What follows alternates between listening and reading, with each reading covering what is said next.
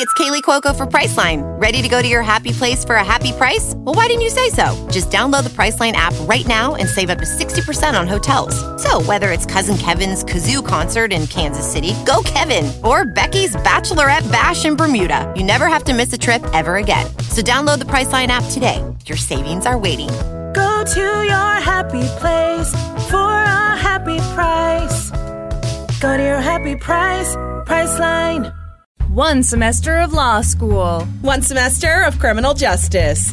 2 experts. I'm Kristen Caruso. I'm Brandy Egan. Let's go to court.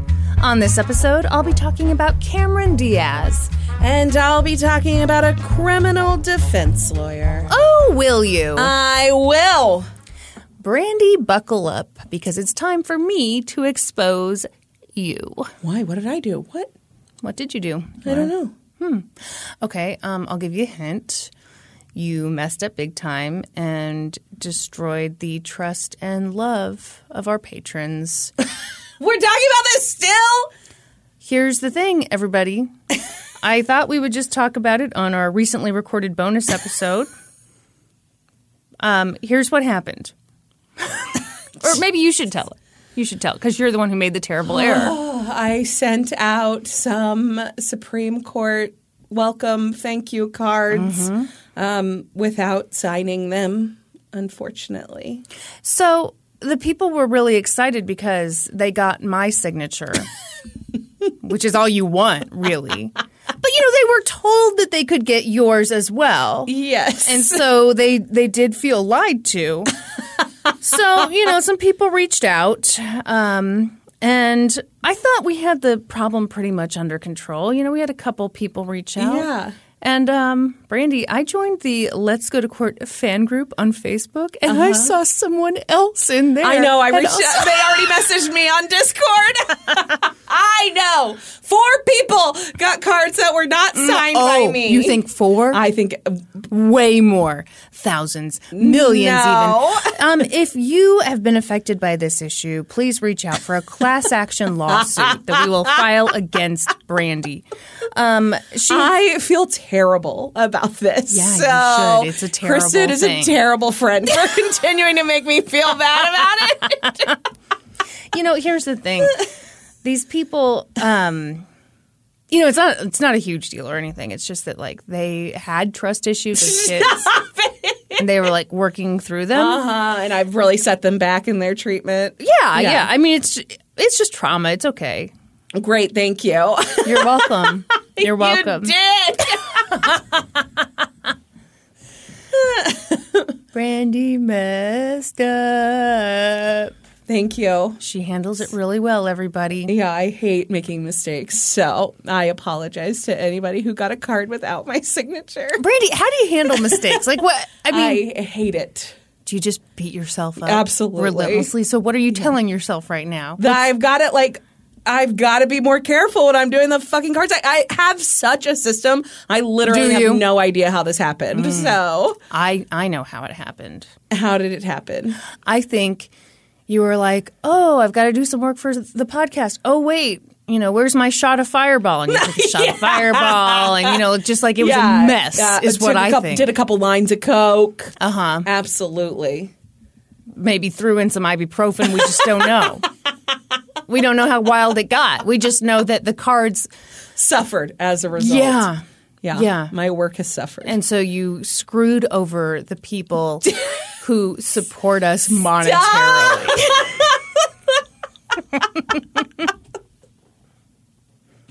How's it feel, Brandy? It feels terrible. Is this what it means, Boulevard of Broken Dreams? Stop it!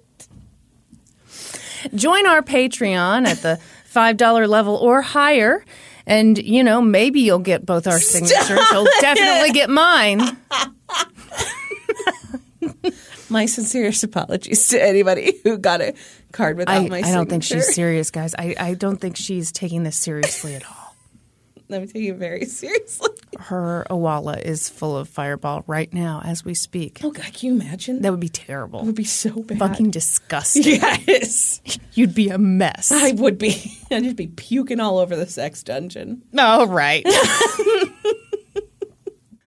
This episode is brought to you by Shopify. Do you have a point of sale system you can trust, or is it a real POS? You need Shopify for retail. From accepting payments to managing inventory, Shopify POS has everything you need to sell in person. Go to shopify.com/system, all lowercase, to take your retail business to the next level today. That's shopify.com/system.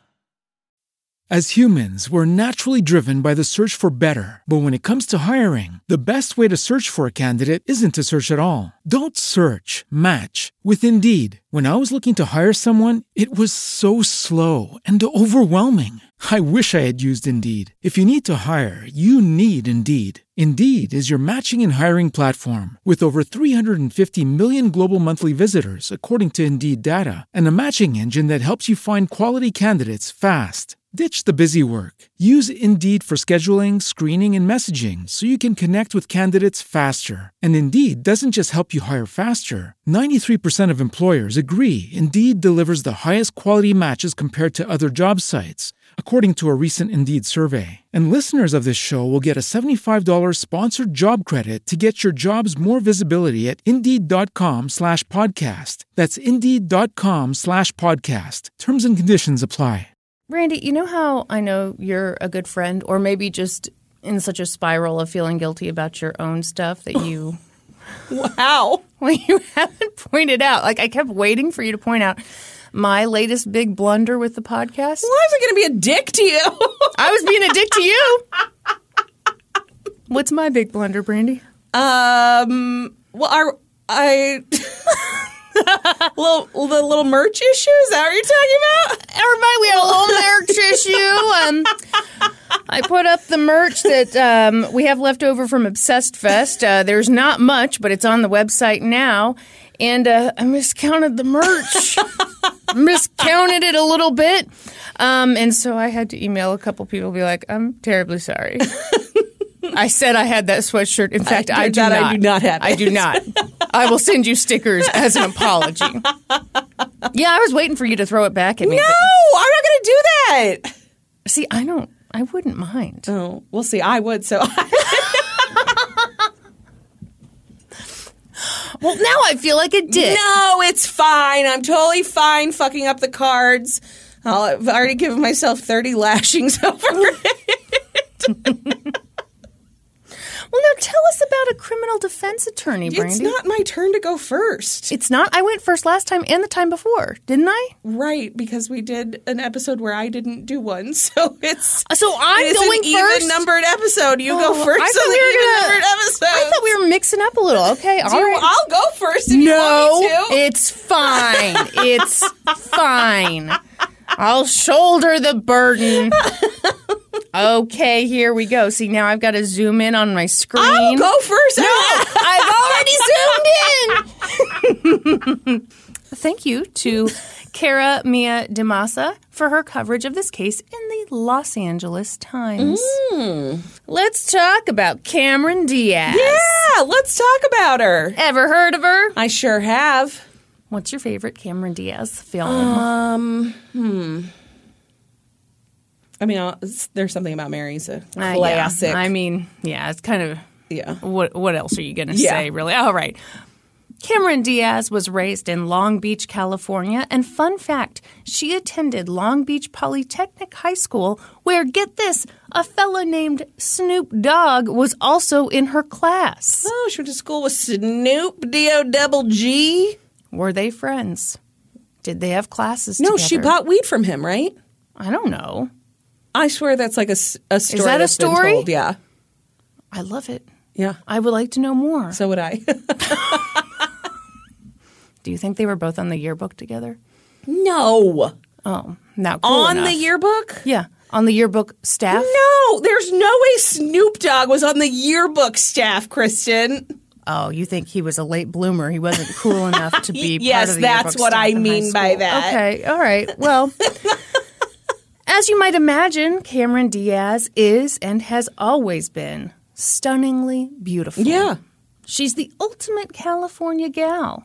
Blonde hair, tanned skin, gorgeous blue eyes, hot bod. Yeah, she surfs. Yeah, she looks like she surfs. Yeah. She's one of those people who is so good looking that they had no choice but to go into modeling. Yeah. And so she did. I mean, yeah, really. Like, do you have a choice? Right. No.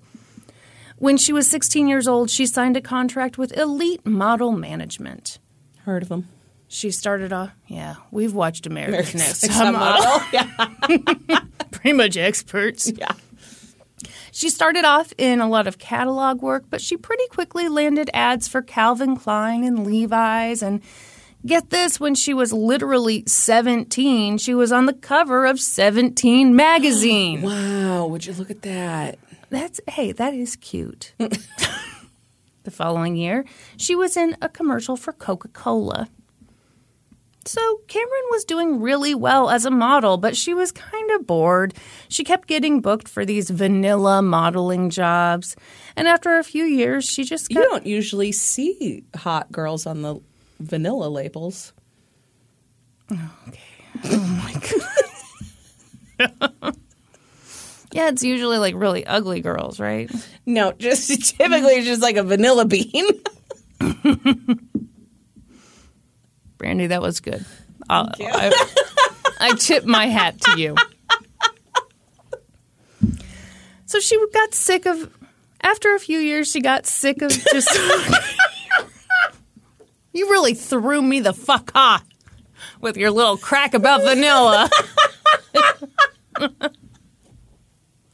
Anyway, what I'm trying to tell you is she wanted to be a part of more interesting photo shoots, like for Pepper. So in 1992, when Cameron was 19 years old, she reached out to a photographer named John Rutter.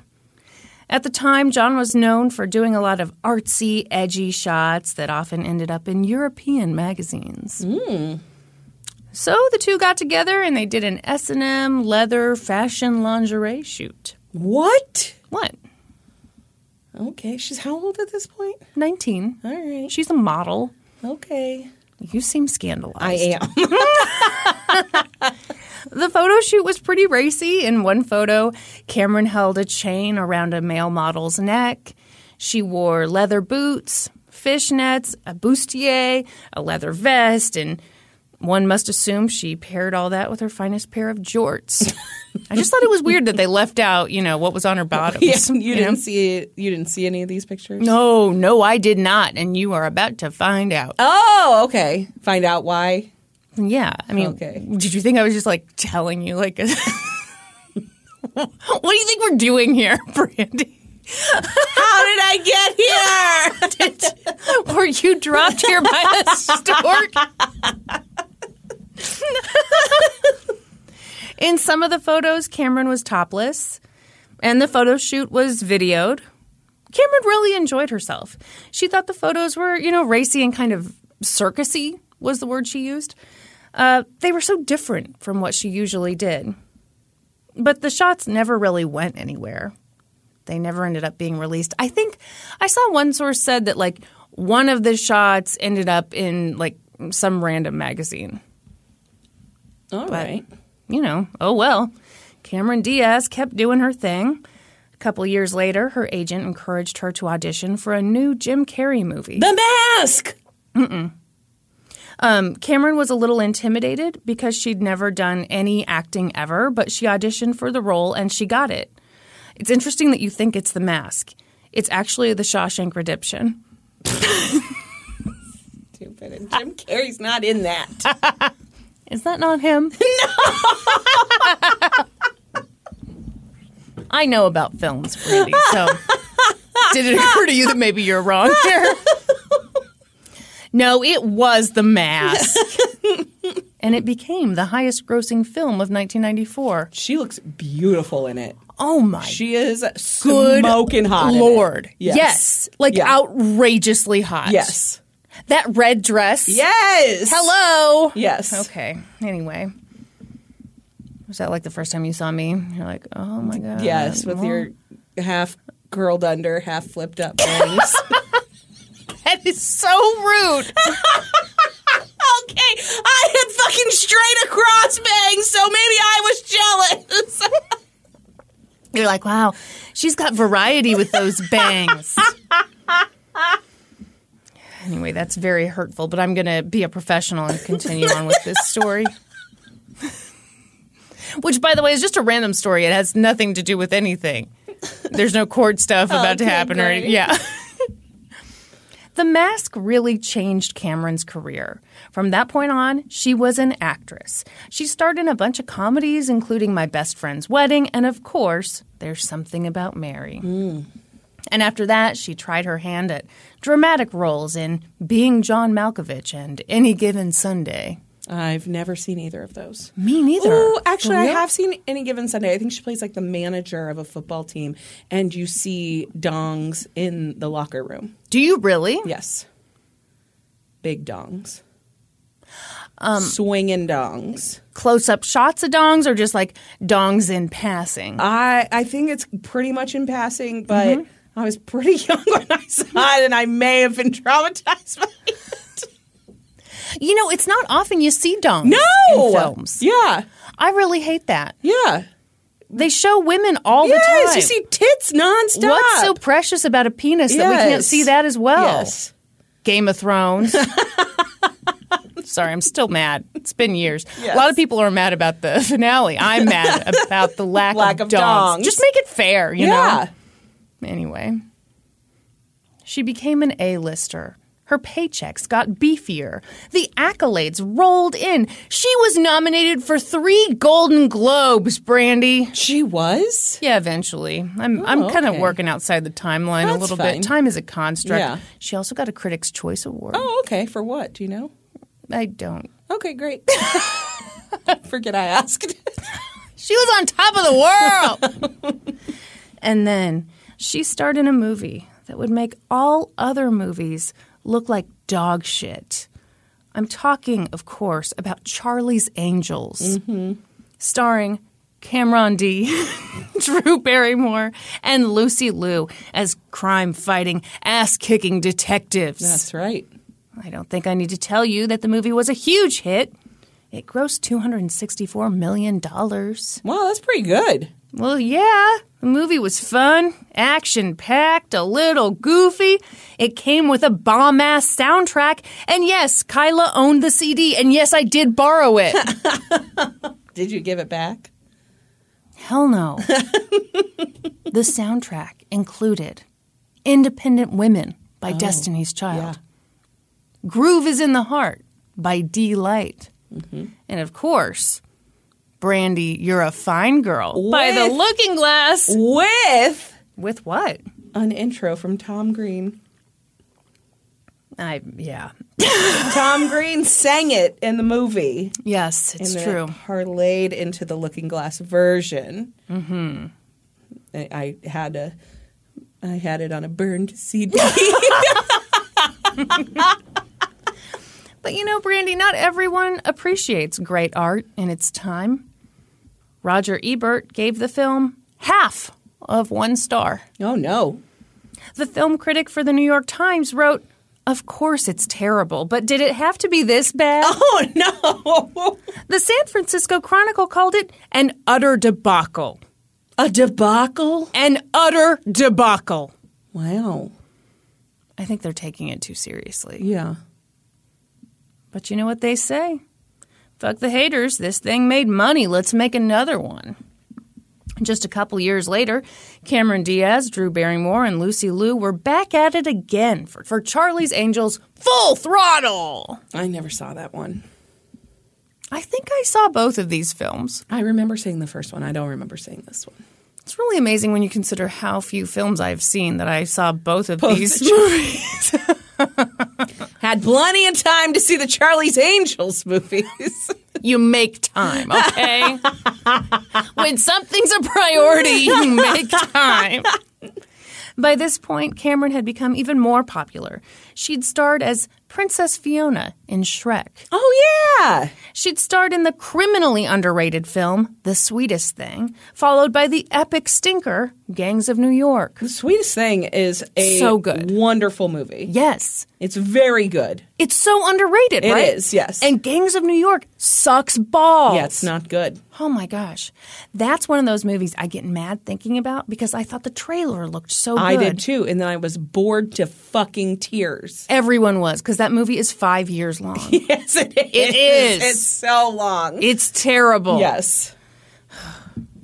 Boy, oh boy. Charlie's Angels Full Throttle was posed to be another moneymaker, even though Brandy didn't see it, apparently. No. Did it flop? We're not there yet, Oh, I'm sorry. Brandy. Keep your pants on. Keep your jorts on. Yeah, I'm rocking jorts today.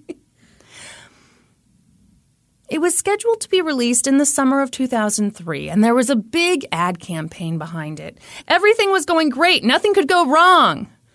Summer of 2003, there's a chance we saw this movie together. Yeah, that's why I think you're full of shit Maybe when you I say did you see haven't it. seen this. I think we for sure saw this together. You really think you didn't see this movie? I really didn't think I had, but that timing, we for sure went and saw it together. Yeah, So. yeah. You're talking out your ass, Brandy. And I won't put up with it. You know we went to the AMC 30. Yeah, for sure. But it was at this time, just a few days before the movie was set to premiere, that the photographer, John Rutter, came a-knockin'. It had been 11 years since Cameron posed in that S&M shoot. And all of a sudden, John wanted to talk. He reached out to Cameron and her agent and her manager and her lawyer, and he gave them some bad news. What's with your face, ma'am? What, he blackmailed him? I'm going to release these pictures? No. What do you do? Do you know this story? No. I'd never heard this either. I think it's I don't know wild. anything about this. Well, okay, so here's what was going on. Somebody wanted to buy the photos from that photo shoot. They were willing to pay like $5 million. And this person or outlet, didn't have good intentions. They wanted to buy the photos so that they could portray Cameron Diaz as a bad angel. He said they were going to use the photos against her. He said these buyers were planning to run the photos in a huge magazine spread and in campaigns on buses and billboards. What? They wanted to release it in time for the Charlie's Angels Full Throttle premiere. What? Yeah, that's what they wanted to do. Who's buying them? Whoa. Okay, rude. Please don't ask any questions. Just know that it's all very true and it's happening, okay? Is he making this whole thing up? John was I currently have two theories, and I'm going to keep them both to myself. No, share them. No. Brandy, damn it, come on. Okay, so nobody wants to buy them from him. He's hoping to cash in on Cameron Diaz's, star value at this point. That's my first theory. Second theory is that some religious group wants to purchase them and talk about how dare we use the word angel in correspondence with this clearly satanic woman in her leather and dog collars and whatever, and don't tread on the good name of the Lord. Those are my two theories currently. Personally, I love the second one. I love the idea of a religious group putting up like really fucking sexy pictures of Cameron Diaz and be like, see, this is proof it's bad. And then they'd be so surprised when everyone was like super turned on and like, really into it. Beaten off to Okay, that's enough.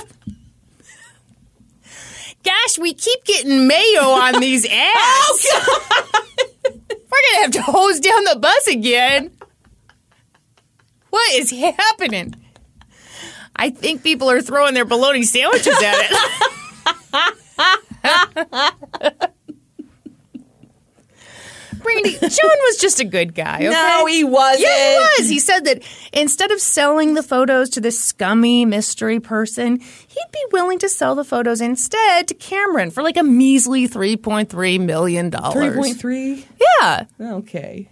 Pocket change, bitch. So he's just extorting her. No, he's giving her a discount. Okay. And, he was willing to give her like 2 days to come up with the money. So that was nice because I'm sure the bank was about to close. Did he deliver her a letter that just cut out magazine pieces demanding this money? He's playing it real cool. So I think this is interesting. Initially, it seems that Cameron didn't think she was being extorted. In fact, she says at first she actually offered to do a deal with John where they would jointly sell a few of the photos to like a reputable outlet and, give a portion of the proceeds to charity. She figured that if these photos had to come out, they could work something out together. But John didn't want to do that. Yeah, John was not on board for that idea.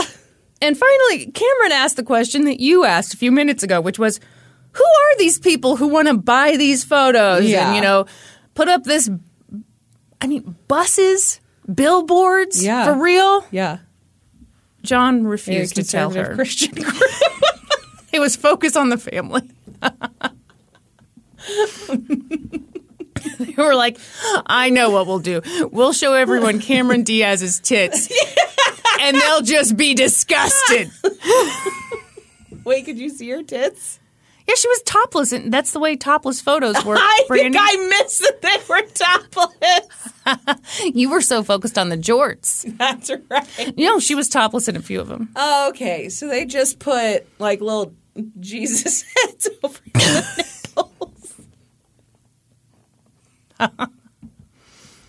Brandy. John refused to tell her who these mystery buyers were. Yeah, because they didn't exist. And that's when she realized, okay, this dude's up to something. Yeah. And she called the cops. For what it's worth, John claimed that the photos were his. He'd done nothing wrong. He had a photo release with Cameron Diaz's signature on it. What do you think of that? He's probably right legally. I'm sorry, is that a word? Legally speaking. Well, if he has a photo release, yeah, he should be able to sell them to whoever he wants to. Right. Yeah. Including Focus on the Family. Yeah. Or Pat Robertson or whoever. The 700 Club. What else do we have here? Police searched his apartment and gathered up his computer and found evidence that someone using that computer had added Cameron Diaz's signature to the photo release using a little program called Photoshop. Oh, he didn't really have a photo release. He did have one. Not a legit one. Well, which makes sense, because otherwise what the fuck is he doing talking to Cameron Diaz? If he really had a photo release, he'd just sell them to whoever the fuck he wanted. Yeah, in theory. What does that mean? In theory. How dare you? How dare you? I sounded nothing like that. Try it again, but sexier. No, I could see, if I've got these sexy photos of you, which I have many of them, just tons of shoeboxes full of them. I could see, hey, I've got this rando who wants to buy them off eBay. Do you want to buy them instead? Okay. Right? Sure. Yeah. Sure, okay. I'll entertain the idea. So John Rutter was charged with attempted grand theft, forgery, perjury, and extortion. Yeah. Though the extortion charge was later dropped. Why? Just calm down. He seems to be extorting her to me.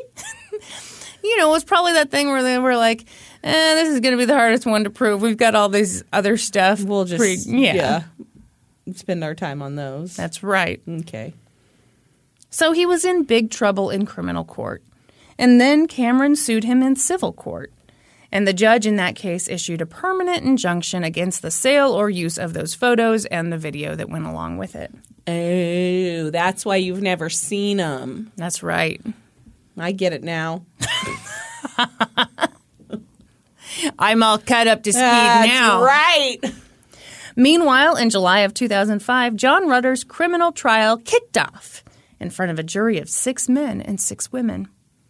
In his opening arguments, Deputy District Attorney David Walgren laid out the whole situation. Walgren? Yeah, like Walgreens. Yeah, but not with only one E-ish. He said that John had come to Cameron days before the release of Charlie's Angels Full Throttle to put maximum pressure on her. Full throttle, maximum pressure. Get it? I think I do. But I'm not sure. He saw this as his payday. He talked about all the professional success that Cameron had enjoyed in recent years. He said her career had skyrocketed. Mr. Rutter's didn't.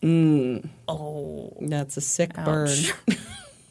He said that investigators had discovered evidence on John's computer that he'd used Photoshop to put a fake signature on the model release form.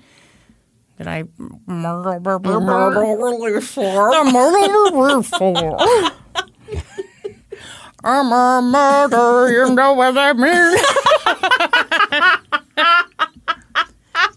Also, he said that the fake signature wasn't even a real fake signature. Apparently, it had been lifted off of a publicity still from the movie Feeling Minnesota, which doesn't sound like a real movie at all. Movie. Feeling Minnesota, what a terrible title. Yeah. What does that even mean?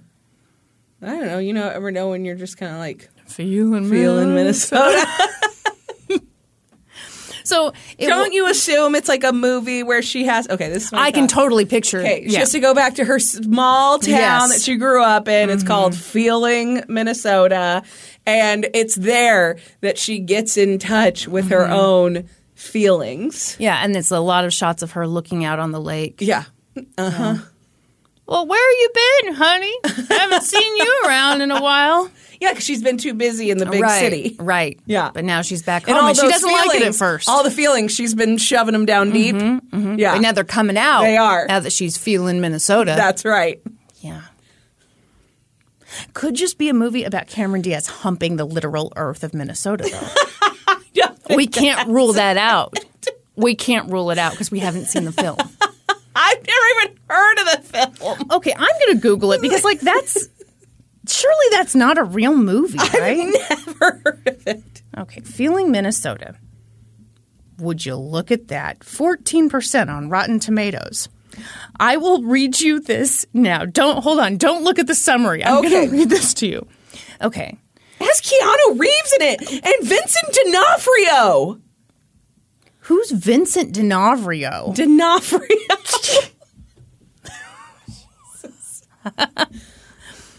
Sam Clayton, played by Vincent D'Onofrio, his marriage to ex-stripper Freddie, played by Cameron Diaz, comes about when she's strong-armed into the match, by Red.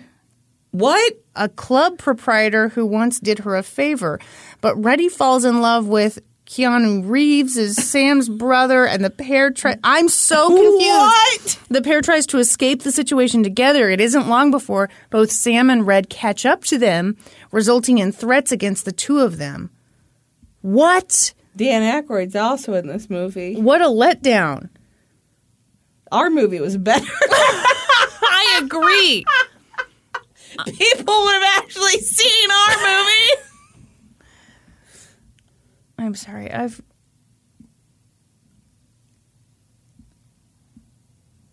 Siskel and Ebert gave the film 2 thumbs up. Really? That's according to Wikipedia. I mean, it looks like there's quite a bit of violence in here, and it's called a romantic comedy. This says it's a crime comedy film. Directed by Stephen Bagelman. Also described by him. Yes. Because directors are often asked to describe their films. All right, well, that was a fun adventure. It's wonderful. So this signature was lifted off of a publicity still. Ma'am, what are you looking at? I'm reading the soundtrack listing. See if there's anything good on there. It also has Brandy, You're a Fine Girl on it. It has Ring of Fire on it, but it's done by Bob Dylan. Couldn't afford the Johnny Cash one. I can't imagine that the Bob Dylan version is much cheaper. How does that grab you, darling? What? It's a song by Nancy Sinatra. Oh, okay. All right, are you done, man? I'm done. There's also a song called Blasting Fonda on there. Which Blasting is what you what? used to do in your basement. What? Blasting what exactly? Fondant? Fonda! Oh, yeah. Yeah, that's when you do squats with Jane Fonda. That's right. Love Jane Fonda. Big fan. How do we get Jane Fonda on the podcast? That's never happening. You know what? You don't dream big enough. I really, what am I thinking? That I could get Jane Fonda on the podcast, but like my co-host can't even sign a card. You dick! Anyway, what I'm trying to tell you is like the signature that was on the Feeling Up Minnesota. It's not her actual signature. Yeah. All right. Well, boy, I didn't realize you had already jumped ahead. Got it. John. Anyway, how do we get our version of Feeling Minnesota made? I think you and me, Norman David, we just take a road trip to Minnesota. Yes! What role do you play? I think you could be the city gal coming in. I'd like to be your mother who's sick. And I'm the reason. I'd mostly like a lot of scenes where I can just lay down and go, come closer.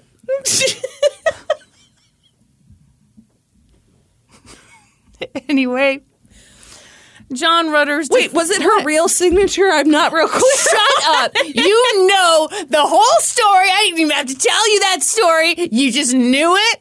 And you're saying apparently the listeners already caught on too. For those of you who haven't put it together yet, this is our second episode of the week. They would never guess. They say, we can't tell the difference between when you do just one episode a week and 2 episodes a week. You just keep it together really well. You don't sound too tired or fucked up in any way. Any Hooters. John Rutter's defense attorney, Mark Worksman. You say that 3 times and I have to leave the room and somebody else's tits have to come in here. That's right. I thought you were referring to Mark Worksman. It'd been a minute since I said any Hooters. That's 2 times! Anyway, he told the jury quite a different tale. He said, this is the case of a rich and powerful movie star who, through this prosecution, is seeking to crush and destroy John Rutter. No, it's fucking not. This is about a dude who's trying to extort Cameron Diaz. No, she's trying to crush and destroy him. Star was rising all the way to the top until that Feeling Minnesota. He said that the only thing his client was guilty of was being a nice guy. He'd offered to sell the photos to her instead of to some other magazine, you know? No one else ever wanted the pictures. He was just being nice, Brandy. After all, he owned the images, so he could do whatever the hell he wanted with them. I guess nice guys really do finish last. No.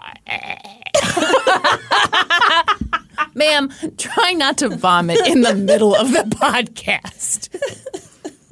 The prosecution called some of the other models who'd been at the photo shoot that day. They also called 2 IT nerds who testified that the signature on the model release form appeared to be forged.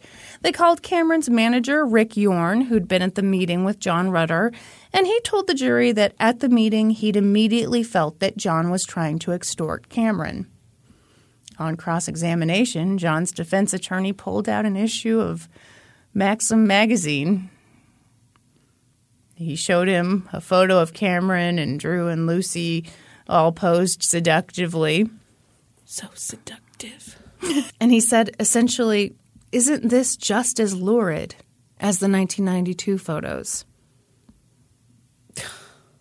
Right? Indeed. Yes. That has nothing to... Okay. So Peter was like, no, that's comparing apples and oranges. My thing is like, even if they were like raunchier or whatever, that's not what this is about. No, it's not. It's about extortion. Yes. Cameron Diaz took the stand wearing a brown sweater and tweed pants, and I'm sure she looked chic as hell, although I could not find a photo. She testified that she didn't sign a model release at the 1992 photo shoot. She said that the signature on that release was absolutely 100% not hers. She said that as a model, she'd always been taught not to sign a photo release, especially at a photo shoot, without her agent knowing about it. She also told the jury that she hadn't ever really worried about those 1992 photos. She hadn't given them much thought, really. But as soon as John reached out to her about them, she knew that it was about her being a celebrity. She talked about that moment when he wouldn't tell her the names of the people who supposedly wanted to buy and disseminate the photos.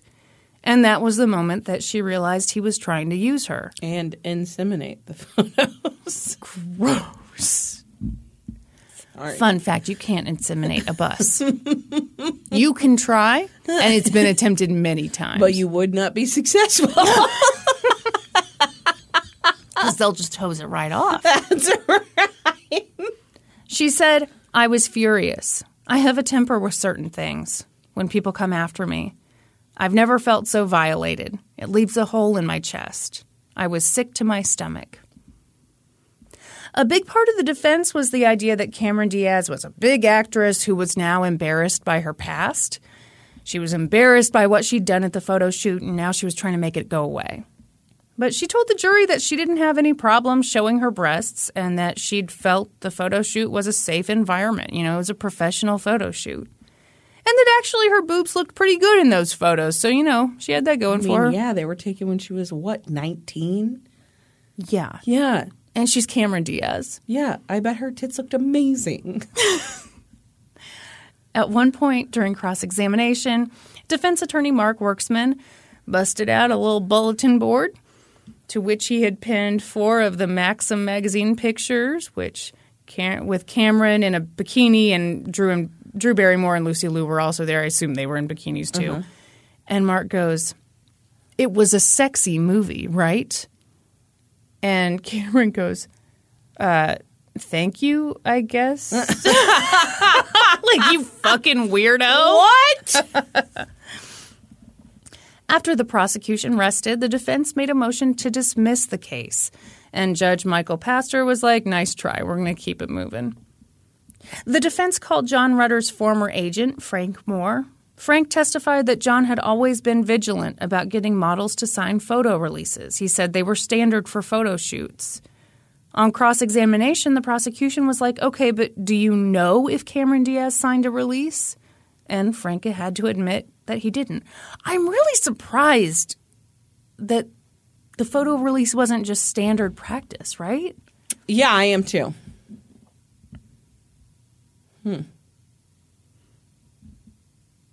Right? That seems odd. I would assume that any photo shoot you would go on, these are the things I don't know. I've never been a model, so it is shocking. I know. John Rutter testified in his own defense. He claimed that he'd never been trying to blackmail Cameron Diaz. He'd merely been offering her the first right of refusal. He'd just been trying to kind of do the right thing.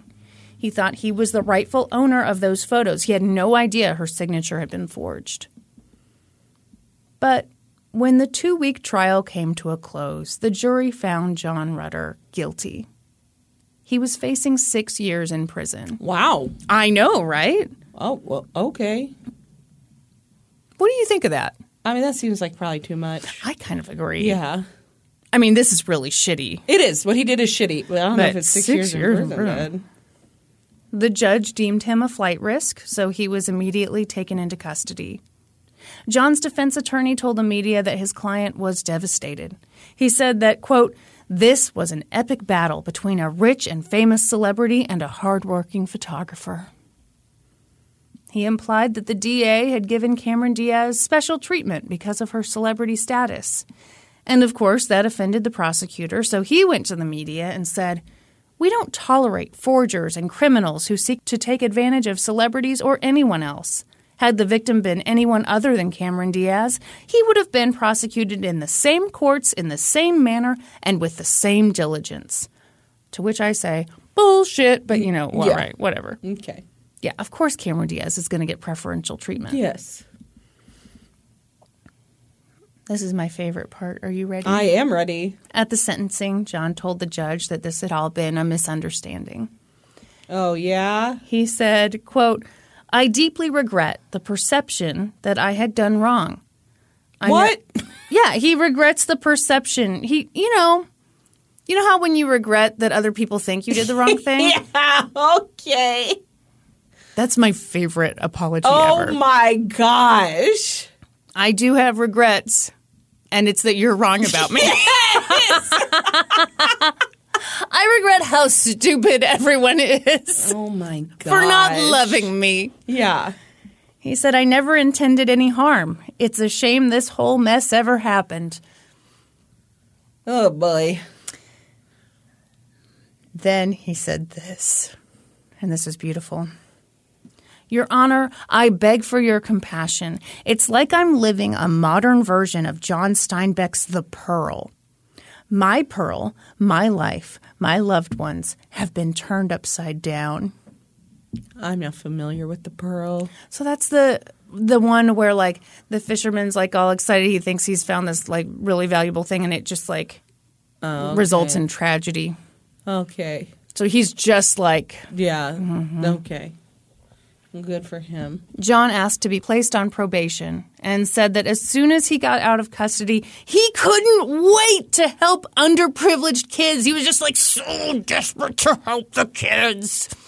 The fuck does that have to do with anything? What don't you understand, Brandy? He's a wonderful man. Is that a mitigating factor? He's going to go help the kids? He can't fucking wait to get to those kids. That sounds bad. The judge was not moved. He was unimpressed by John's lack of remorse. He said the thing about helping underprivileged kids was too little too late. Oh. That was too much. There are dogs howling right now. The prosecution asked that John be sentenced to 3 years and 8 months, and the judge agreed. Cameron didn't attend the sentencing. She was probably busy looking really chic somewhere. I think she was probably like in a oversized oatmeal covered. I meant oatmeal colored sweater. Yeah, she probably was. Yeah. I love that movie, The Holiday, Yeah, I love that movie. Mm-hmm. It's just beautiful. Yes. Ugh. It's so good. Anyway, John appealed his conviction, but a 3-judge panel was like, nope, appeal denied. But they still had that civil suit looming overhead, and John decided that it was time for no more Mr. Nice Guy. Oh, yeah? Yeah, so he countersued Cameron Diaz. Are you fucking kidding me? I wish I was. On what fucking grounds? Fraud and breach of contract. And he sued her for $10 million. Okay. And in 2006, the judge went too far in her script like an idiot. Oh, my God. And in 2006, Judge Valerie Baker ultimately dismissed John's countersuit and awarded Cameron Diaz an undisclosed amount of damages. Why is it undisclosed? Do you want me to just make up a number? Yes, please. $25,000. Not enough. And Cameron was like, I'm fine. I'm going to give it to the kids. I'm going to help out those underprivileged kids that John was so desperate to get to. And that, Brandy, is the story of a dude who tried to fuck with Cameron Diaz. Oh, my gosh. I loved it. I had never heard that before. I thought it was kind of wild. Yeah, it is wild. It really didn't get a ton of media coverage. I've never heard it, and I'm constantly looking at media.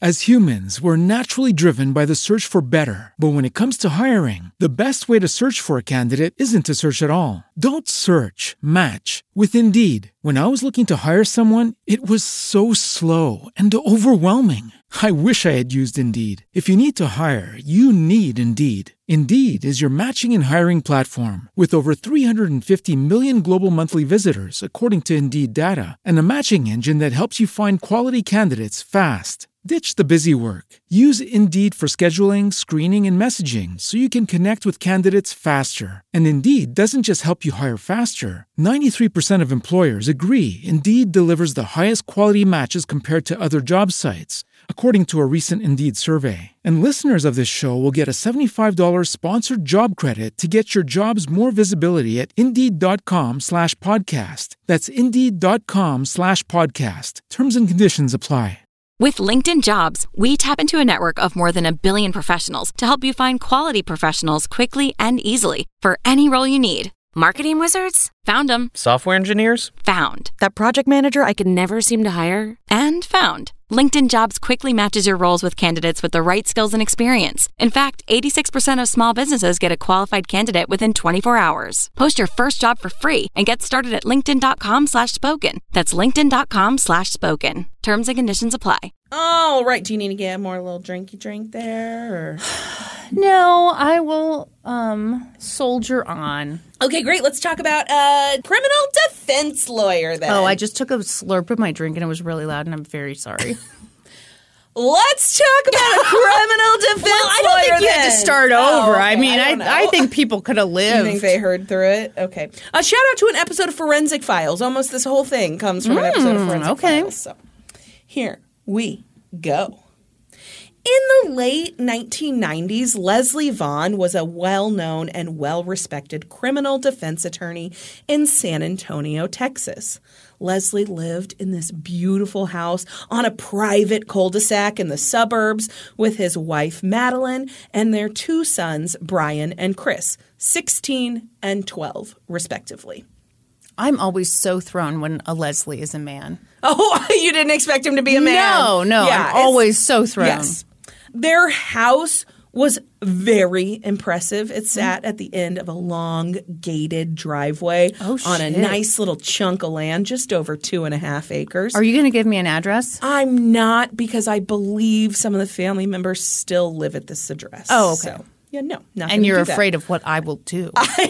I just don't think that would be proper. It had 4 beds, 3 baths, about 3,100 square feet. All right. There's a lot of footage of the house on this episode of Forensic Files, and I was pleased by what I saw. What was the most impressive to you? The driveway. Okay, it's like a double-gated entrance that just like... And do they have the trees lining the... I mean, yeah, there's trees fucking everywhere. But what I really liked is that, like, while it's on a piece of property, it's like the property's behind the house, so the house sits on a cul-de-sac, and then they have neighbors. Oh, see, I don't like that. Oh, I do like that. No, that's terrible. Okay, great. Wait. I like having neighbors. I don't know my neighbors, though, so why do I care? Exactly. Well, don't you want more privacy? You'll find out it's good they have neighbors. Oh, okay. Anyway. But no, for real, I know you don't want neighbors. No, I always think it's a real shame when you're driving down the road and you see somebody with a nice big chunk of property and their house is like right up on the road. And I always think, well, don't you want more space? Oh, I get what you're saying. Don't you want a little more privacy? Yeah, so everybody's driveways, Somebody's watching me. were at the, like, in the cul-de-sac. 'Cause I got my neighbors but then everybody's here. houses were set farther back. Anyway. Are you sick of me? No. Brandy, we have your bachelorette party this I know, weekend. I'm so excited! You can't be sick of me. I'm not sick of you. Leslie's wife, Madeline Vaughn, was a registered nurse, and on November 9th, 1998, she left for her overnight shift at Methodist Heart Hospital between 10 and 10:30 p.m. This left Leslie at home with Brian and Chris. Leslie went to bed in his second-floor bedroom, as did Chris, but Brian stayed up. It was just before 1:30 a.m. on November 10th, 1998, when Brian reportedly heard a loud bang or pop come from the direction of his dad's bedroom. Concerned, Brian grabbed his younger brother, who was like either asleep in his room or hanging out in his room. Mm-hmm. Brian went in, got him, took him to his own bedroom and was like, stay here. I'm going to go check this out. I'll be right back. Wow. And so then he went down the hall to check out the noise he had heard. Brian knocked on his dad's door, but he didn't get a response. So he tried the handle, but the door was locked. Brian called out to his dad through the door, but again, there was no response. So Brian listened for a little bit and he heard his father snoring. So he assumed everything was okay. Just as he was about to walk away, though, the snoring turned to this like wet gurgling sound. Brian was now super concerned that something was wrong, so he went to his room, grabbed his brother Chris, and they headed to the house of Mr. and Mrs. Floyd, the Vaughn's neighbors. When the Floyds answered the door, Brian explained to him that he believed there was an intruder or something like that at their house. He explained that he'd already called 911 and he asked them to take Chris in while he went back to the house to wait for the police. Oh, gosh. And they agreed. So they brought Chris into the house. Wait, how old is this kid? He's 16. No. Right. So then Brian leaves and goes back to the house. When the police arrived at the Vaughn house, they broke down the door to Leslie's room and found him dead in bed. There was a single gunshot wound to the back of his head. Leslie Vaughn was 44 years old. There was a large chunk of limestone on the floor in the bedroom, and there was shattered glass everywhere. In the room was a set of French doors that led to a balcony off the bedroom. The glass on one of those doors had been broken, presumably by the large rock, and that was presumably how the killer had gotten in. I don't understand. Thank you. But it was kind of odd that someone had gained access this way because there weren't stairs or a ladder or anything to the balcony. They would have had to scale the side of it. Right. Nothing in the room appeared to have been touched and nothing was missing. Clearly, robbery wasn't the motive here. So investigators started to wonder if this had been a hit. Leslie Vaughn was well respected for the work he did in criminal defense, but he had represented people with possible cartel ties and people with ties to organized crime. Just days before his death, actually I think just the day before his death, a federal prosecutor recalled overhearing Leslie Vaughn tell an acquaintance that he feared he may be a target due to his work. He said he knew that was the risk he took in his line of work, though. And so police initially focused on maybe a disgruntled former client, something of that nature. The family had actually been receiving harassing phone calls or, according to this episode of Forensic Files, harassing phone calls. I hate it when people say that. I don't like it one bit. The worst is sexual harassment. Yes. It sounds so much worse. It does sound worse. So the family had been getting these phone calls, multiple phone calls a day for weeks leading up to this, and they'd just be someone breathing on the line, and then they'd hang up. And multiple family members can attest to this? Yes. Okay. And the phone logs were there, but all of the numbers were untraceable. And so that didn't really go anywhere. So police are looking at this possible angle, but also, as is standard procedure, police also needed to rule out those closest to Leslie. Investigators thought his wife, Madeline, had a bit of an odd response when she was notified of Leslie's death. She was emotional. She was super upset. But she never asked how Leslie had died. Yeah, that's super weird. I agree. They checked the hospital records, though, and she had been at work the night that Leslie was killed. She'd never left the premises. So did she hire someone? I mean, it's possible, right? But they didn't really think so. So then they started looking at who else was in the house with Leslie that night. That left just 12-year-old Chris and 16-year-old Brian. When they started looking at Brian, they quickly discovered that his version of events for the night wasn't really matching up with the timeline that others could confirm. And it didn't match the evidence at the scene. They also learned that Brian and Leslie had gotten into a big fight the night of the murder. Investigators learned that Brian had been begging his father for a new car for weeks. He didn't like the used car he'd been driving, but Leslie had refused. He said that Brian's grades were really bad, and he's like, you want a new car, you get your grades up, and we'll talk. Yeah, I mean, that sounds fair. Yes. Or infuriating, depending on whose side you're on, I guess. Yes. So conveniently, when Brian was told by his father that there was nothing wrong with his car, something happened? Mysteriously caught fire. Caught fire? Uh-huh. Dude, do less. Yeah. It was declared a total loss. Well, I bet it was. Yeah. You light a car on fire. Yeah. So it appears that at the time there was a lot of side eye at Brian about this, but no actual investigation took place. Yeah. Cars don't just light on fire. Right. Okay. Yeah. So no criminal investigation took place. Nothing happened. They got an insurance payout for the car. Yeah. I'm surprised the insurance. Okay, well. Yes. All right. Was he punished by being given a new car? No. So on November 9th, Brian and Leslie had gone to a car dealership to look for a replacement car. But Brian was super upset when his father only offered to get him another used car. Brian wanted, nay, Brian needed a brand new car.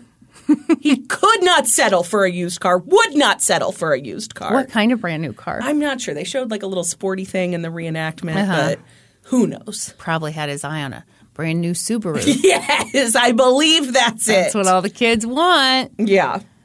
Well, this kid is a brat and a father killer. So Brian and his dad got in this big fight about it right there in the dealership, and they left without making a purchase. Well, yeah. I'm not buying you a car if you're going to be a dick. Right. So back at home that evening, the fight continued. Brian was a super talented basketball player. Mm-hmm. He was in line to be getting a collegiate scholarship to continue playing basketball. And he threatened to quit the basketball team if his dad wouldn't buy him a new car. Bullshit. Right. Bullshit. But Leslie would not budge. Yeah, he's an attorney. He knows a bluff when he hears it. Yeah. So investigators learn about this, and they're like, could an argument over a new car possibly be enough to push Brian to murder his own father? And they were like, yes, because Brandy's telling this story. We all know how this is going to go. So, yeah, police were like, yeah, I think that really might be the case here. And so they started picking apart Brian's version of the night's events, which admittedly. Stop it. We were going to cut that part where I said it wrong, Kristen. Nah, we can't. Admittedly, it wasn't that hard to do, as he was a 16-year-old boy and not some criminal mastermind. Yeah. First, there was the timeline. Brian told the police that he had heard the pop just before 1:30 a.m. He'd listened at the door for a bit, and then he'd taken Chris to the neighbor's house after calling 911. And the neighbors, the Floyds, had told investigators that Brian and Chris had come to their door at 1:24 a.m. They had specifically remembered looking at a clock in their bedroom when they heard the knock on the door because of the odd hour. Yeah, no, that makes sense. And so the time totally stuck out to them. They were sure it was 1:24 a.m. But when they checked the 911 call logs, Brian hadn't placed a call to 911 until 1:46 a.m. Investigators theorized that Brian had spent the 20 minutes from the time when he left the Floyd house to when he called 911 murdering his father and staging the scene.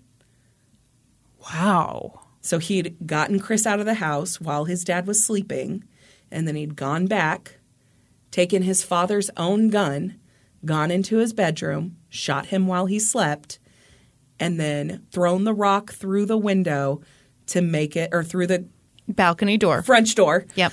That's the symbol for French door. Everyone, she's gesturing like she's trying to get an airplane to land. And then locked the bedroom door and left it, closed it behind him, and then called 911. That's really fast. It is really fast. I would agree. Quickly, investigators had determined that the evidence at the scene had to have been staged. Despite heavy rain in recent days, there were no footprints or ladder marks on the ground below the balcony. Mm-hmm. So for that to be the entry point into this house, they would have left marks. They would have tracked mud across the balcony, and there was none. It did appear that the glass in the French door had actually been shattered when the rock had been thrown through it, but investigators believe that Leslie was already dead when the glass was broken because the glass shards had ended up all over the bed on top of Leslie's body, meaning that the sound of shattering glass right next to where he was sleeping didn't wake him up at all. No. Yeah, there's no way. A further investigation of the glass shards also revealed Also. Why did I say also like that? I don't know. Also. It reminded me of how London says ham. Ham, ham. You shouldn't let your baby smoke. That's what I say. Anyway, the glass shards, when they looked further into those, they realized that they weren't just in the bedroom. They'd been tracked out of the bedroom, down the hall a bit, and into a bathroom. So disturbing. Yeah. Investigators believed that Brian had inadvertently done this when he'd left the room after killing his father. Mm-hmm. So he killed him, broke the glass, and then tracked the glass down the hall, not thinking about it, obviously. Yeah. And then he'd gone into the bathroom to wash his hands, knowing that he needed to wash the gunshot residue off his hands. Mm-hmm. So here's a kid whose dad is a criminal defense attorney who thinks he's like smart enough to pull off the perfect crime, right? He knows like enough stuff to do a couple of things he should have done, but not enough to really cover up his tracks. Yeah. So they were able to trace the tracks of these glass shards into the bathroom, onto the bath mat in front of the bathroom sink. There was also a small amount of blood and tissue on the wall, something maybe that had been cast off when he'd shot his dad. Mm-hmm. So by his story, there was no reason for that to be there. Because his whole story is that he went to check on his dad, couldn't get in the door. Yeah. Door's locked. Investigators had dusted Leslie's entire room for fingerprints, and they had found no foreign prints. They only found prints of the Vaughn family members in there. And on the French door leading to the balcony, they only found one set of prints, Brian Vaughn's prints. Mm. Then there was the 911 call. So Brian had made a huge misstep on the call. Brian had called 911 and told the dispatcher that he believed his father had been shot. He said he'd been calling out to him and he'd received no response. He'd tried the door. He couldn't get into him. It was locked. And then he made a very incriminating error. Brian said he's bleeding around the mouth area. Well, yeah, how would you know that? And the dispatcher was like, "Did you go in the room?" And Brian said, "No, the door's locked." But the dispatcher had caught the error. Well, yeah. She asked, "How do you know he's bleeding then?" And Brian tried to backtrack. He said he'd heard a shot ring out and he'd heard gurgling. And the dispatcher asked again, "Okay, you can't get in the room because the door is locked, right?" And Brian said that was correct. And so the dispatcher pressed him and said, "So how do you know he's bleeding from the mouth then?" And Brian said, "I don't know that." Yeah. But obviously, at this point, the damage had been done. When they listened to this 911 call paired with the other inconsistencies in the story, Brian was arrested and charged with the murder of his father. Mm-hmm. The prosecution also announced that they would be trying Brian as an adult. When Brian Vaughn's murder trial began in January of 2000, the prosecution admitted to the jury that this case was very circumstantial. They'd never recovered a murder weapon. They believed that— Really? Yeah. They believed that Brian had killed his father with his own gun. a Smith & Wesson 9mm, but they'd never recovered it. How did he have the time to... I don't know. Wow. Mm-hmm. Okay. They'd also never recovered any bloody clothes, which they admitted, like, he should have had some bloody clothes from cast-off blood. And there was no damning DNA in the case. In fact, Brian's hands hadn't even tested positive for gunshot residue that night. But what they did have was a very compelling narrative and Brian's own words in that 911 call. I'm really shocked, though, that they don't have bloody clothes no or bloody a murder clothes, weapon no murder when weapon. This all happened so in a quickly. 20-minute time period. Here's that what I doesn't wonder. really make sense to me. Is it possible that he killed his dad and ditched the stuff before he went to the neighbor's house? Because nobody, that timeline, dad's in bed, brother's in bed, so he's the only one up.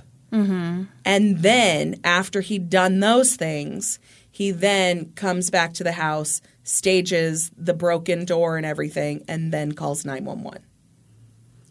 That would honestly make maybe a little more sense to me. I agree. I think that's the only way the timeline works, because how does he ditch the things in the 20 minutes and kill his dad?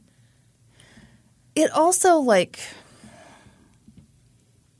I mean, if the plan is to kill your dad, then this thing of taking your brother to the neighbor's house, saying something bad has happened, and that you're going to go back, like, that's a big risk. I agree that the neighbors...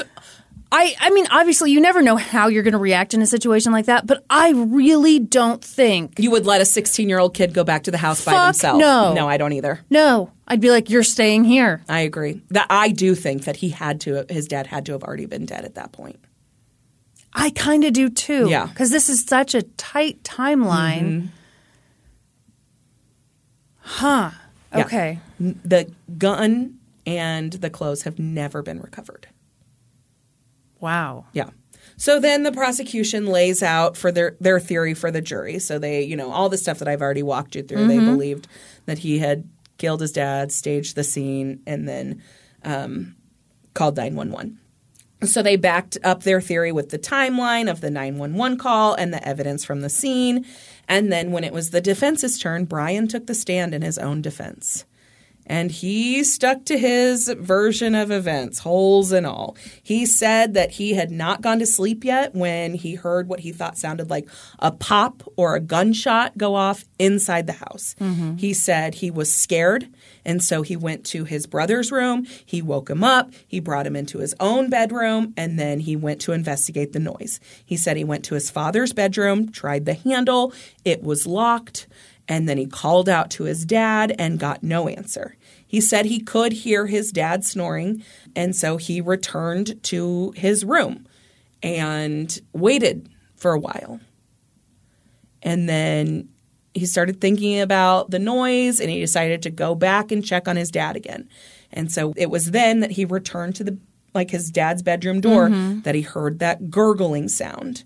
And so now he was really concerned. And so he decided at that point that it was time to call the police. And on the stand, he sticks with the timeline that he called the police before leaving the house and taking his brother to the neighbor's house. This doesn't match with what the 911 call logs say, but he stuck to his version. So he says he called the police, and then he quickly left the house with his brother, took his brother to the Floyd's house, and then came back just in time for the police to get there. I couldn't really find any source that talked about how his testimony was taken. Yeah. I can't imagine it went well because there are no facts to back this up. There's no evidence to back his version up. There's only evidence to poke holes in it.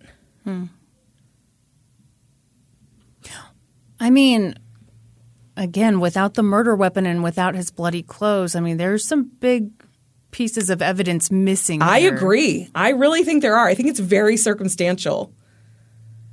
I think it's hard to explain what he said on the 911 call, though.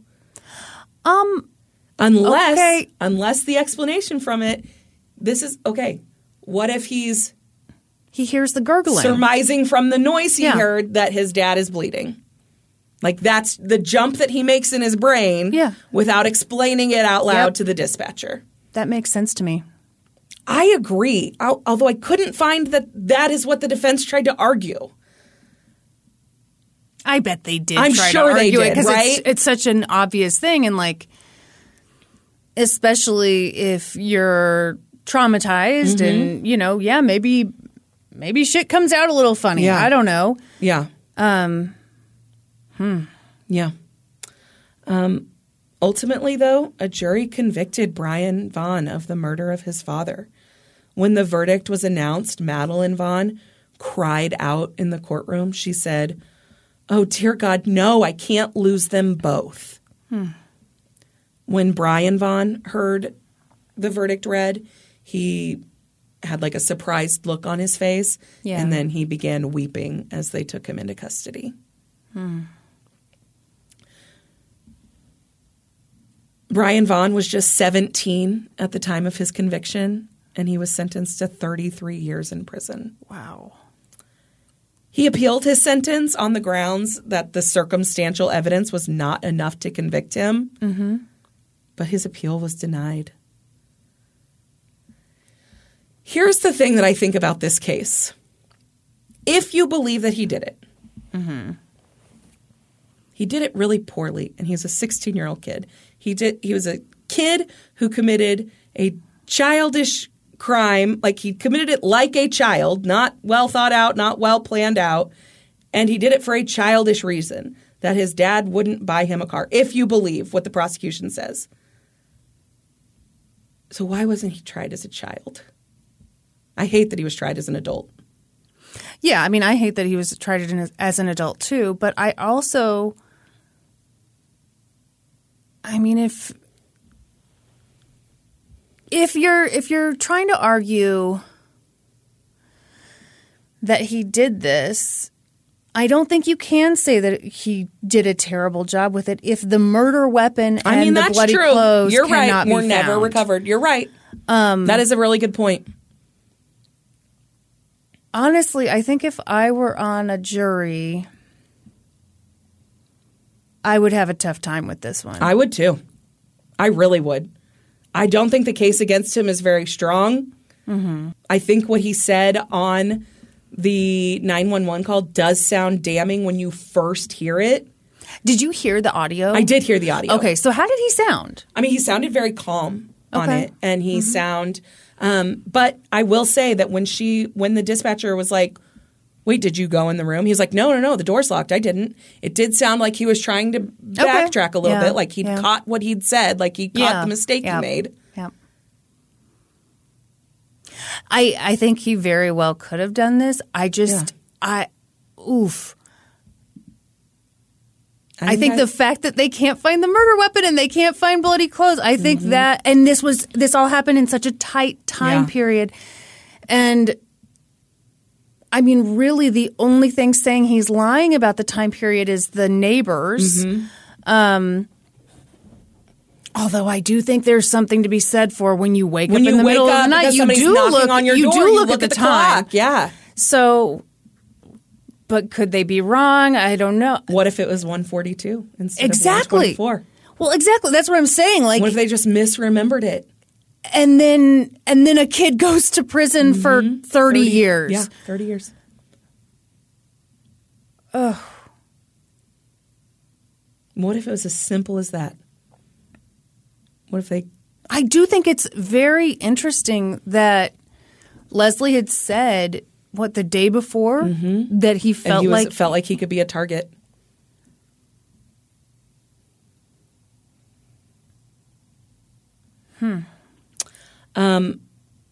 So Brian Vaughn went to prison. He served his time. He became eligible for parole in 2017. And according to an updated airing of this Forensic Files episode, He was granted parole in 2017. There were like no news articles about this beyond the initial trial. And like there was like one article about the trial. Yeah. But he would be like 40 years old now. Huh. This one scares me. I agree. That's not a ton. No. To me, it's a really good hunch. I mean, I think it makes sense. Yeah. But I don't know that it would be enough for me to put somebody away. I don't know either. I don't think it is. I think if I was on this jury, I think I would have a really hard time convicting him. Mm-hmm. But I'd also be upset because I think there's a good chance he did. Mm-hmm. Gosh, I don't know. I'm so torn about this one. I know. I really am. And that's the story of a murder of a criminal defense attorney. Gosh. Either way, that poor family. Oh, absolutely. Yeah. Yeah. When I read that his mom just like... Well, it'd be awful. Awful. And his little brother, yeah. I mean... So there was also a moment in the investigation they questioned the brother. They asked him, could Brian kill your dad? And he said, I don't know. They said, would Brian kill your dad? He said, I don't know. And they thought that was really damning, that he said, I don't know. I don't agree. No, he could never do that. He'd never hurt him. I don't agree. I don't either. Because what, that kid's 12? 12. I mean, he's also just gone through something horribly traumatic. His dad has just been murdered in his house. Well, and you don't know how a kid is taking that question. Like, is it physically possible? Yeah. Well, maybe it is. Yeah. Does it go against what I know of my brother? Yeah. So I don't know. Yeah. Yeah, I don't think that's a smoking gun, which, by the way, they never found. They never found. That's right. That's interesting. Yeah. I don't like it one bit. I know. As humans, we're naturally driven by the search for better. But when it comes to hiring, the best way to search for a candidate isn't to search at all. Don't search, match with Indeed. When I was looking to hire someone, it was so slow and overwhelming. I wish I had used Indeed. If you need to hire, you need Indeed. Indeed is your matching and hiring platform with over 350 million global monthly visitors, according to Indeed data, and a matching engine that helps you find quality candidates fast. Ditch the busy work. Use Indeed for scheduling, screening, and messaging so you can connect with candidates faster. And Indeed doesn't just help you hire faster. 93% of employers agree Indeed delivers the highest quality matches compared to other job sites, according to a recent Indeed survey. And listeners of this show will get a $75 sponsored job credit to get your jobs more visibility at Indeed.com/podcast. That's Indeed.com/podcast. Terms and conditions apply. With LinkedIn Jobs, we tap into a network of more than 1 billion professionals to help you find quality professionals quickly and easily for any role you need. Marketing wizards? Found them. Software engineers? Found. That project manager I could never seem to hire? And found. LinkedIn Jobs quickly matches your roles with candidates with the right skills and experience. In fact, 86% of small businesses get a qualified candidate within 24 hours. Post your first job for free and get started at linkedin.com/spoken. That's linkedin.com/spoken. Terms and conditions apply. Oh, you know what I think we should do now? Take some questions from our Discord? Yeah, we should go to those disappointed people in the Discord. You stop it! Does it really make you feel bad? No, I already just feel bad enough, so... Why? Because I hate messing stuff up. But, Brandy, we all mess things up. Not me. I am perfect. I'm like Mary Poppins, practically perfect in every way. We've located the problem, people. To get into our Discord, all you have to do is sign up for our Patreon at the $5 level or higher. You get to chitty chat the day away. You get all the bonus episodes. You get our Zoom calls. And if you go for the $10 level, you get all that. Plus, you get ad-free episodes a day early plus 10% off on merch. And you can order merch, and maybe we have it, and maybe we don't. It's a real mystery. Ooh, Andrew Skeezy Scunch B asked, do y'all have a favorite book you're reading at the moment? You reading anything good? I just finished The Christie Affair, which I really liked. Ooh, excellent. Are you familiar with it? I'm not. Okay. You know how Agatha Christie you know what? I'm just now realizing this might be one of those stories that I'm obsessed with, but no one else is. Okay. Agatha Christie's husband was cheating on her. He tells her, I want a divorce. I'm going to go marry this new lady. She was devastated. So she fucked off. Murdered him? No. Oh, okay. Sorry. It would be a much different story. Yes. She fucked off and disappeared for like, I think it was like 11 days or something. I can't remember. What'd she do? She like hid out, and there was this, huge search for her. She wasn't a super famous author at that point. She'd had quite a few books published, but this was a wild story, and she had basically been camped out at a spa. What? Yeah. Okay, yeah. That sounds amazing. So this book, it's like a historical fiction. I really, really enjoyed it. I just finished The Silent Patient, which we talked about a couple episodes ago. I really enjoyed it. Currently, though, I am reading. I don't know if everybody heard that I met Damien Eccles at Obsessed Fest, but I met Damien Eccles at Obsessed Fest. And then I was looking through my Libby app, which is my library app, seeing what they had for audiobooks, and it turns out that they have Damien Eccles' Life After Death in audiobook form, which is read by Damien. So it is as if I'm hanging out with him every day while he tells me his life story. So that's what I'm listening to right now. He's going to get a restraining order against Stop it! No, that's good because, sometimes you get an audiobook by a person like you really are excited about, and then they're not the ones who read it. Yes, exactly. I was so thrilled when I saw it was read by him. He has a really soothing voice. Yes, he does. He really does. When we watched him in that panel, every time he spoke, it was like, oh my. Yes. That guy's pretty fucking profound. Yes. I actually... What?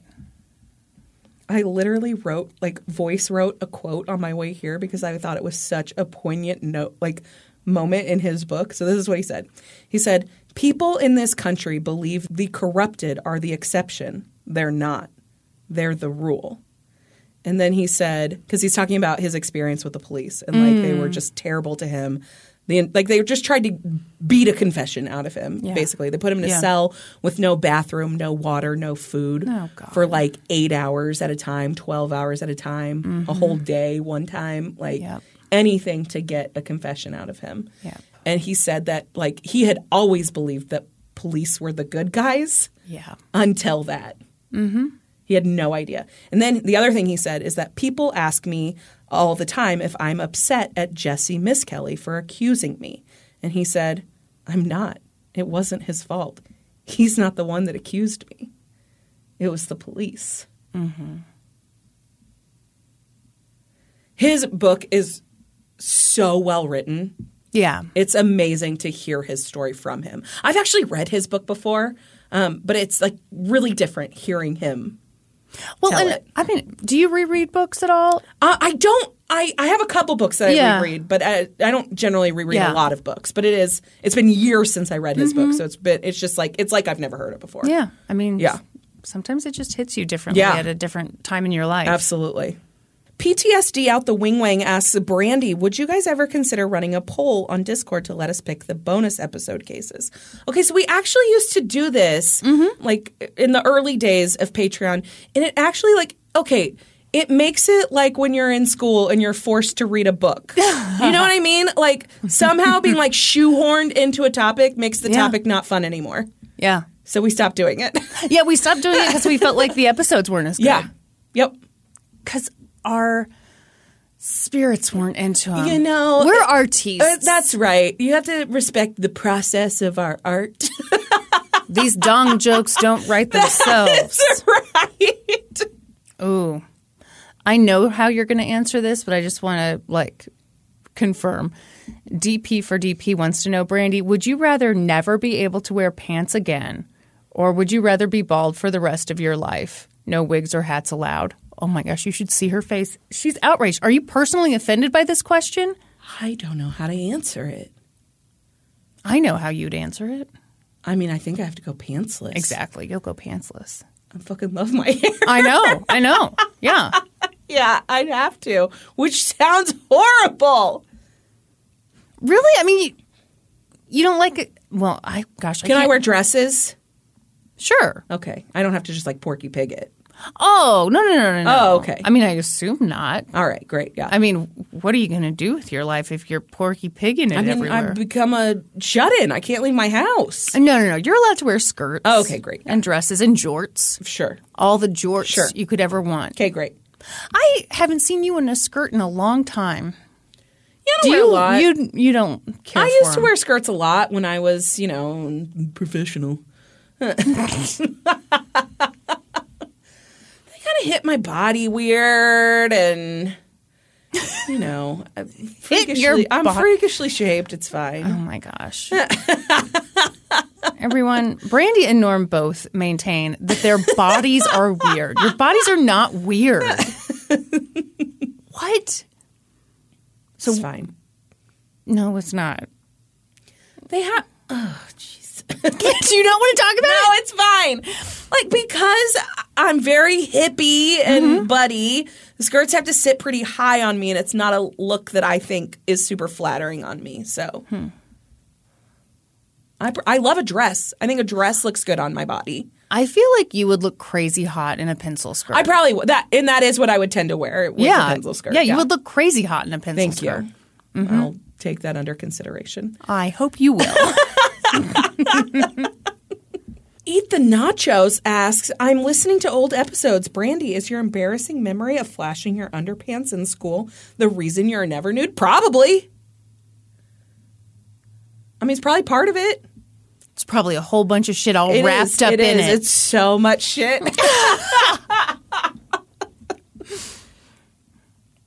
Yeah. I mean, that's a part of it. Probably a small part of it. Yeah. The main part of it comes from me thinking my body is freakish. I wasn't going to say that, but it's like, man, we just heard the answer to the other question, and that's the answer to this question. Yeah, it's because you think your body is freakish. Yes, it is. Oh, okay. I know the answer to this. Mix Fritz asks, what could you give a 40-minute presentation on with no preparation? Cannot be a specific case. Okay, so this was actually an assignment in a speech class that I took one time. And you were given like literally a topic right then. You had to give the teacher like 3 topics that you could do, and then they picked one. I did mine on dental hygiene.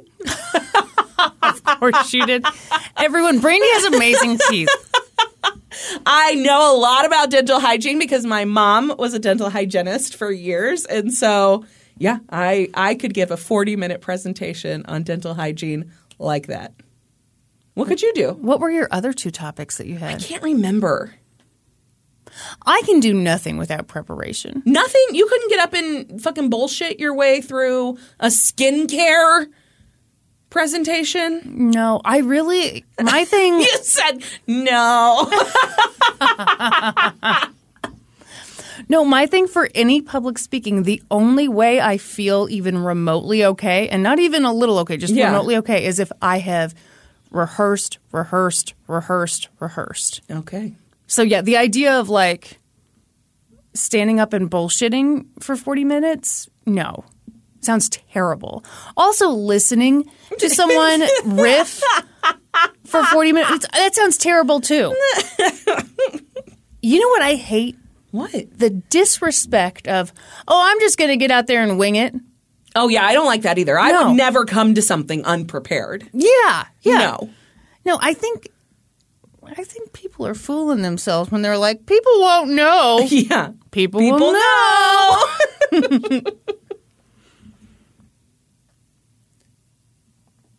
I don't know what this question is, so I'm going to ask it to you, Kristen, and you can tell me. Malarkey of the highest order wants to know, Pronto pup or corn dog? What? What's a Pronto pup? Ew, what is that? I'm Googling it. A Pronto pup.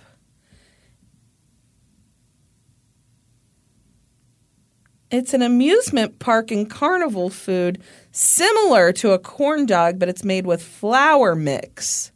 What is this? I think this is it's a Pacific Northwest thing. Founded in Portland, Oregon. They would fuck with a corn dog. Yeah, what do you need that for? Fucking corn dog is great. I don't know. Never had a Pronto pup. Ooh, this is a family podcast wants to know, have you ever used a peeling foot mask? Have you used one of those? No, they freak me out. Those baby feet things.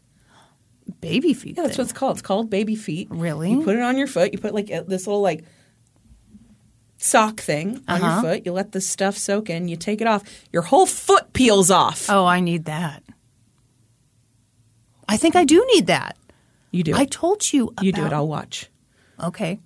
Well, I told you about that time. Oh my gosh, this was so embarrassing. Everyone, before Obsessed Fest, I needed a pedicure. Like, it had been a little too long, and I have gross feet. I just do. I have men's feet. I have my dad's feet attached to my ankles, and running, makes your feet gross too. Yeah. So I went to this new salon for the first time. I, wanted to try it out. They had great ratings, and, it was very nice. And I got a pedicure, and the guy looked at the bottom of my feet and goes,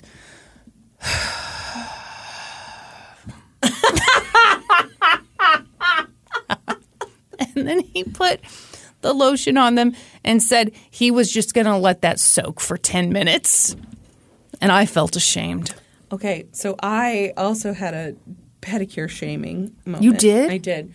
So I had gotten a gel pedicure, and then I'd gone too long, and so I picked all the gel off. So then I went in for a new pedicure before Obsessed Fest, and the guy looked at my feet, and he was like, sometimes just every so often if you just take like a nail brush and just this will get the crusty stuff off your nails. Ew.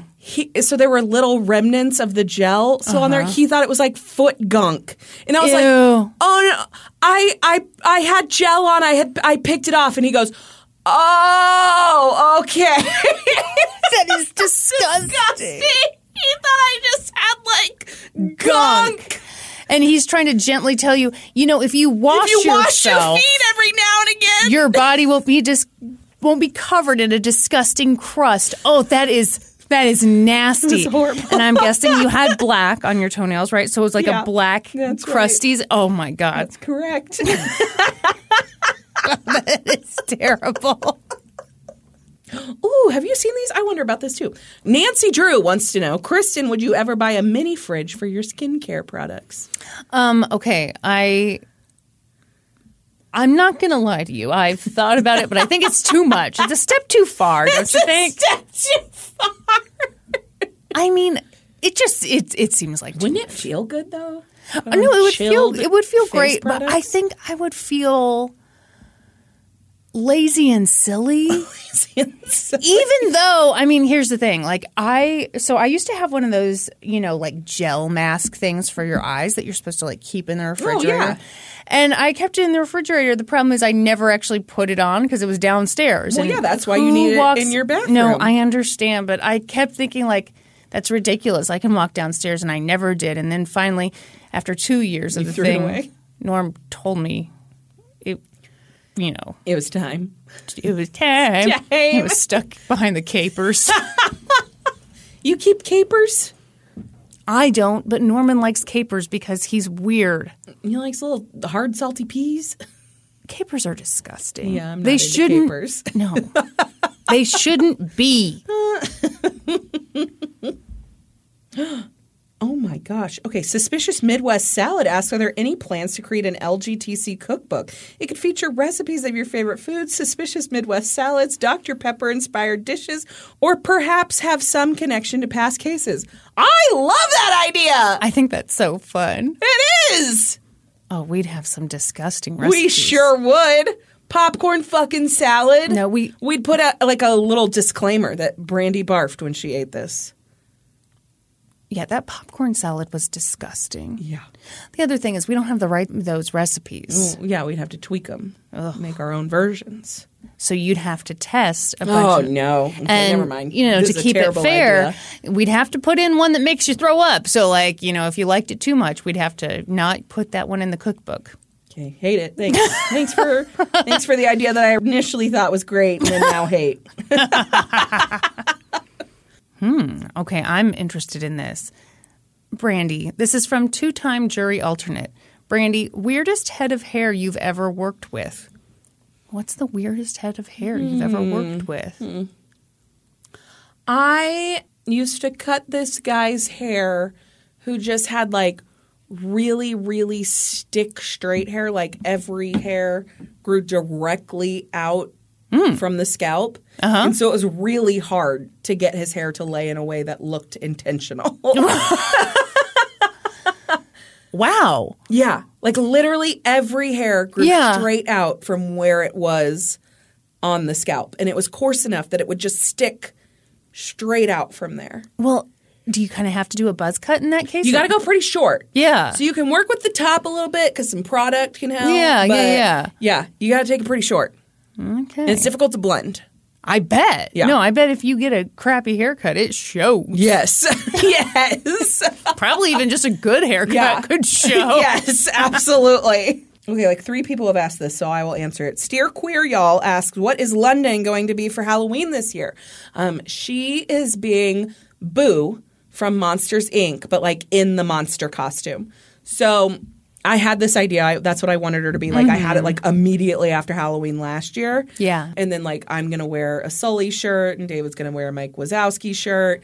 And then if Jack goes trick-or-treating with us, we'll get him a themed costume to go with it. It's just undecided if he will be with us that night yet. And don't worry, we're not leaving Jackson out. And so I got her the Boo costume and it came and I was worried that she wouldn't maybe know for sure who Boo is because Monsters, Inc. is a movie she's seen, but it's not one of the things that she watches like repetitively. Right. But I pulled it out of the package and she goes, Boo! And so she got really excited. So now I'm even more excited that she's going to be Boo for Halloween. She's going to be so cute. Yes. And so are you and David. That's right.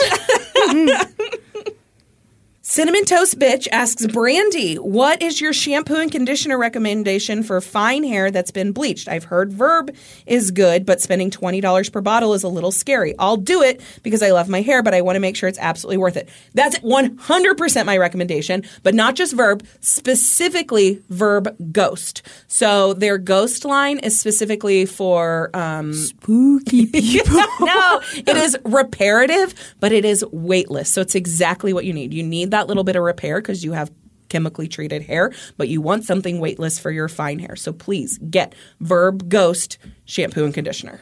What do you recommend for us dry, curly, thick gals? So Verb has a curly line. They just came out with it. I have not tried it yet, though. So you don't know.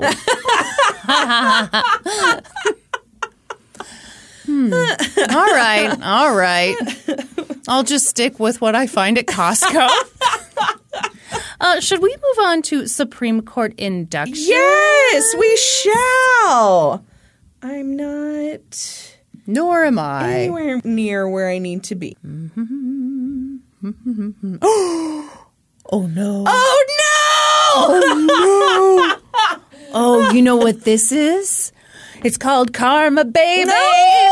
And it comes around. Everyone. Karma's only a bitch if you are, Kristen. Oh, boy, everyone. Folks, it appears we will not be doing Supreme Court inductions today. And Kristen, why don't you tell the folks why? It's Brandy's job to compile the list, and it seems like she fucked it up. It's not Brandy's job to compile the list. Oh my gosh. You know what? I broke out into a cold sweat as I was scrolling because I thought, I haven't updated this list in a while. And I've basically roasted Brandy this whole fucking episode and the bonus episode. Yes. And in this very week, I... sold merch that we didn't have. I gave refunds, but still. That's right, yeah. And now I didn't prepare the list for the Supreme Court inductions. Might be time for us to hire an assistant. Well, all right. I guess that concludes this episode. Inductions on this episode. Oh, yeah. Sign up for our Patreon. You won't be disappointed. Good grief. Oh, boy. Anyway, thank you, everyone, for all of your support. We appreciate it so much. If you're looking for other ways to support us, please find us on social media. We're on Facebook, Instagram, Patreon, Twitter. Please subscribe to the podcast wherever you listen, and then head on over to Apple Podcasts and leave us a 5-star rating and review. For our professionalism. That's right. Also, while you're at it, subscribe to The Gaming Historian on YouTube. Oh, yeah. Yeah, do that. What else can you subscribe to? I don't know. That's probably good enough. That's good. Yeah. Go subscribe to my husband, Yes. The Gaming Historian. The sexiest man in all of YouTube. Is that what they say about him? That's what they say. Oh, okay. Yes. I did give him a new haircut today. It's looking nice. I know. And that's what we say. At the, It really threw you off tonight. I have some pretty important deductions. It did. Be sure to join us next week when we'll be experts on 2 whole new topics. Podcast adjourned. And now for a note about our process. I read a bunch of stuff, then regurgitate it all back up in my very limited vocabulary. And I copy and paste from the best sources on the web and sometimes Wikipedia. So we owe a huge thank you to the real experts. I got my info from reporting by Cara Mia DeMassa for the Los Angeles Times, as well as reporting from the Seattle Times, MTV, and People.com. I got my info from an episode of Forensic Files, an entry from ForensicFilesNow.com, the Marshall News Messenger, and the Court Record. For a full list of our sources, visit LGTCpodcast.com. Any errors are, of course, ours, but please don't take our word for it. Go read their stuff.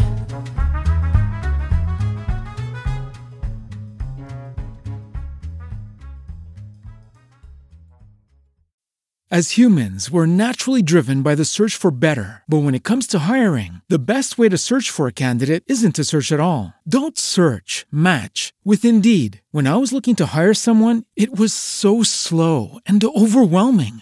I wish I had used Indeed. If you need to hire, you need Indeed. Indeed is your matching and hiring platform with over 350 million global monthly visitors, according to Indeed data, and a matching engine that helps you find quality candidates fast. Ditch the busy work. Use Indeed for scheduling, screening, and messaging so you can connect with candidates faster. And Indeed doesn't just help you hire faster. 93% of employers agree Indeed delivers the highest quality matches compared to other job sites, according to a recent Indeed survey. And listeners of this show will get a $75 sponsored job credit to get your jobs more visibility at Indeed.com/podcast. That's Indeed.com/podcast. Terms and conditions apply. As humans, we're naturally driven by the search for better. But when it comes to hiring, the best way to search for a candidate isn't to search at all. Don't search, match with Indeed. When I was looking to hire someone, it was so slow and overwhelming. I wish I had used Indeed. If you need to hire, you need Indeed. Indeed is your matching and hiring platform with over 350 million global monthly visitors, according to Indeed data, and a matching engine that helps you find quality candidates fast. Ditch the busy work. Use Indeed for scheduling, screening, and messaging so you can connect with candidates faster. And Indeed doesn't just help you hire faster. 93% of employers agree Indeed delivers the highest quality matches compared to other job sites, according to a recent Indeed survey. And listeners of this show will get a $75 sponsored job credit to get your jobs more visibility at Indeed.com/podcast. That's Indeed.com/podcast. Terms and conditions apply.